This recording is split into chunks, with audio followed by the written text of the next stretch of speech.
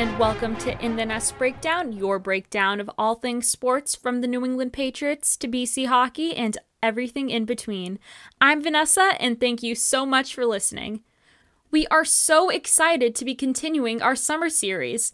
Make sure to stay tuned all summer for updates on all things sports and appearances from special guests.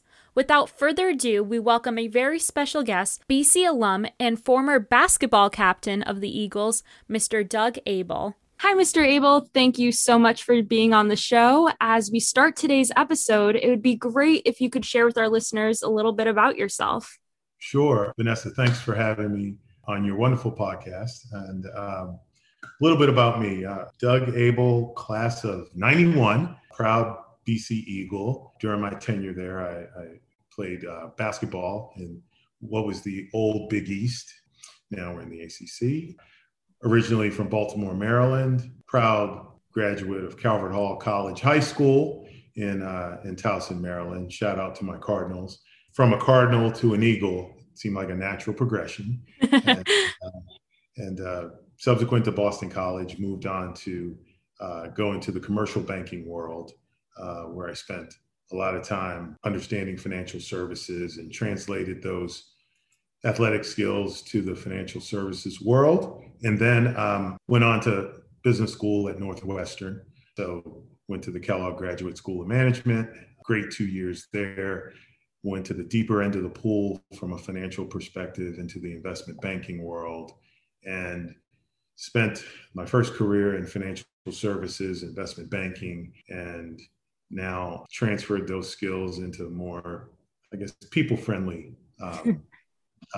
perspectives in the world of teaching and professional education at the high school level, as well as coaching. So now I teach entrepreneurship and marketing, and I coach high school basketball teams. So that's a little bit about me in a nutshell, along with having two wonderful boys, Matthew and Zachary, and wonderful wife, Christina. Thank you so much for sharing. And, with so many opportunities to play basketball in college, there's so many different schools, so many different options. Why did you choose BC? Great question. And I've answered this many times before, but BC was just a natural progression from Calvert Hall. I went to an all boys Christian Brothers high school, and the value system, the setting, the atmosphere, and the culture just lent itself to be a perfect fit, for Boston College. So it was pretty much a no-brainer, really, between Villanova, St. John's, and Boston College. But BC was just the ideal fit. Thank you. With so many different schools and so many different programs, Villanova, as you just mentioned, is very similar in the Jesuit type of school. But to go with that, I understand that you were a captain of the basketball team for 2 years. So what did that look like? And how did you take those leadership skills and apply them off the court or on the court? Well, it was interesting. During my time at BC, it was somewhat of a tumultuous ride, good years and bad years. And years where we, strive for greatness, on and off the court always. But the year that I was a captain, it really helped me understand the bigger picture. And, it's one thing to go out on an athletic field and compete, but it's another thing to compete and be held at a standard or the example of what, a BC Eagle should be on the basketball court. And then having had that experience, it really lent itself to being able to translate into the workplace. Mm-hmm. Always understanding that, there are a few different paths. You can lead the team, you can be a critical part of the team and contribute from a strategic perspective, or you can just be that worker bee, that guy or that gal that is part of the team, but your role is so narrow that you just keep your head down and you just get it done no matter what. So, it helped crystallize, what team is in a corporate setting. Mm-hmm. And as you know, a lot of times the corporations are always reaching out to athletic figures in sports and people in the sports arena to get more perspective on how to build teams. Mm-hmm. So the two kind of went hand in hand, and it helped me, I think, become a pretty good asset to corporations that I've worked for over the years. And I think that is a perfect segue. And do you believe sports on the court have transferred into what you're doing today? Oh, totally. Here's an interesting example. Mm-hmm. In the corporate workplace or the education space or wherever you work, there's always a ton of people that, in my experience, that I've loved to work with. Great people. I get along with them. Water cooler conversation's great. Everything else is fine. But then there's always just a couple of people that you're like, oh, I don't want to deal with this person. I don't like this person. But working in teams and being on an athletic team, you experience the same thing. So I quickly learned how to translate the skills of working with people that I love to work with, that I get along with, but also people that maybe I don't get along with. And how do you deal with a difficult personality or someone that you just don't mesh well with? Absolutely. How do you figure out how to define common goals and then stay focused on those goals and reach those goals? And in the middle of doing that, you end up building really good relationship with a person maybe you don't really like so much. With that, is there any advice you'd like to share with students today or with student athletes? Sure. I think I'll go with students first, generally speaking. Live in the moment. Embrace the moments that you have through your college experience, because those moments you'll recall later in life, and they'll be as vivid as you could imagine, even 20, 30, 40 years after graduation.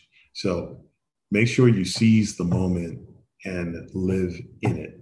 That's my first advice. Also, advice is in your 20s, and a good friend of mine actually shared this with me. He was a little older, but he shared this with me. He said, in your 20s, your goal should be to acquire information and knowledge. Really focus on, that's your main job. As you graduate from college, you have your first job, etc.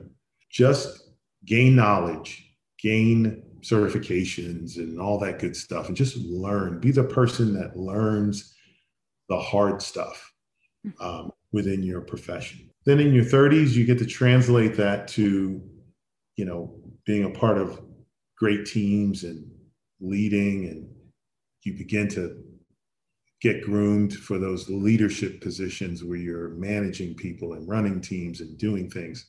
And again, in your 20s, the money is not as important. In your 30s, it's still not a focus area. As you get into your 40s and you're leading and you're growing, yes, money should be, should be feeling good about. It could be nice. Yes. So, it becomes a great thing, and you have to go through that process, and then, your career will take you into different places and phases. Just be open. Just be open. I went from the most toughest, most intense, hardworking, cutthroat, high-paying world of investment banking to a kinder, gentler world where your bonus and economics are not necessarily measured in paychecks. It's measured in notes of appreciation and being invited to weddings and christenings and being called for advice as an educator and a coach. So be open to where your career, might go. So that would be the advice I would give generally to students. For student athletes, I would say, make the most of your opportunity. And the key is go after your education. Boston College will provide, a platform and an opportunity, maybe even a scholarship opportunity to student athletes, maybe at varying levels and whatnot. But at the end of the day, it's your responsibility as a student athlete to go get your education. And I mean that. Go after your own education, because you've got the academic support, you've got everything around you to set you up for success. But at the end of the day, you have to do it as a student athlete. Thank you so much for that. And a fun question I like to ask my guests is, what was your favorite memory at BC, or a memory that you can share from being at BC? Sure. PG rated memories, by the way. I only have PG rated memories at BC. It had to be, well, two things. First, we played Syracuse University. Mm-hmm. I can't remember the year. I think it was my junior year, my junior year, I believe it was. And we just played well. It was a cold January night, and we had Syracuse coming to us, and it was just the perfect storm. It was snowing outside. It was a tough night, and we just played great.